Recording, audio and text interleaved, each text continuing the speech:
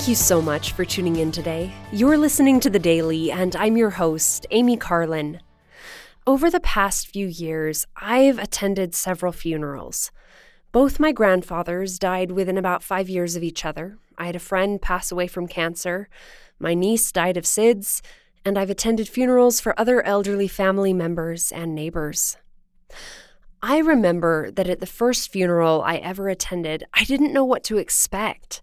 I'd heard of funerals, and I'd seen them on TV or in a movie where everyone wears black and cries, but I'd never attended one myself.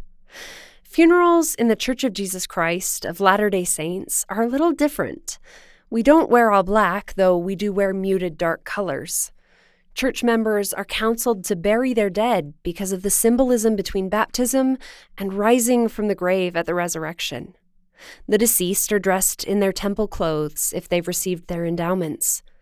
There are, of course, tears, especially during greetings and eulogies, but there is also joy and peace that pervades the meeting. And they are spiritual experiences. Funerals are church meetings and religious services. We like to think of funerals as celebrations of life, both the mortal life of the deceased and the joy that they have gone home to our Heavenly Father.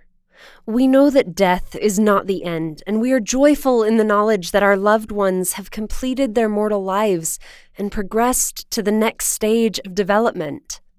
The atonement of Jesus Christ, His gospel, and the plan of salvation are emphasized by speakers. We also know that little children are alive in Christ and that they are saved in the kingdom of heaven if they have died before the age of baptism. Music is always a part of funerals in the church. Family members will sometimes present special musical selections, and the congregation will sing opening and closing hymns. These often include favorite hymns of the departed or hymns about resurrection, like Each Life That Touches Ours for Good, or Nearer My God to Thee. So next time you attend a funeral at one of our meeting houses, know that while there will be tears and reverence and solemnity, there will also be joy and peace.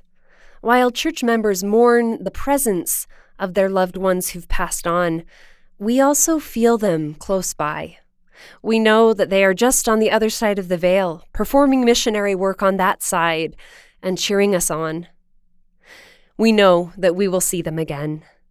Thank you again for listening today. The Daily is brought to you by the Church of Jesus Christ of Latter-day Saints.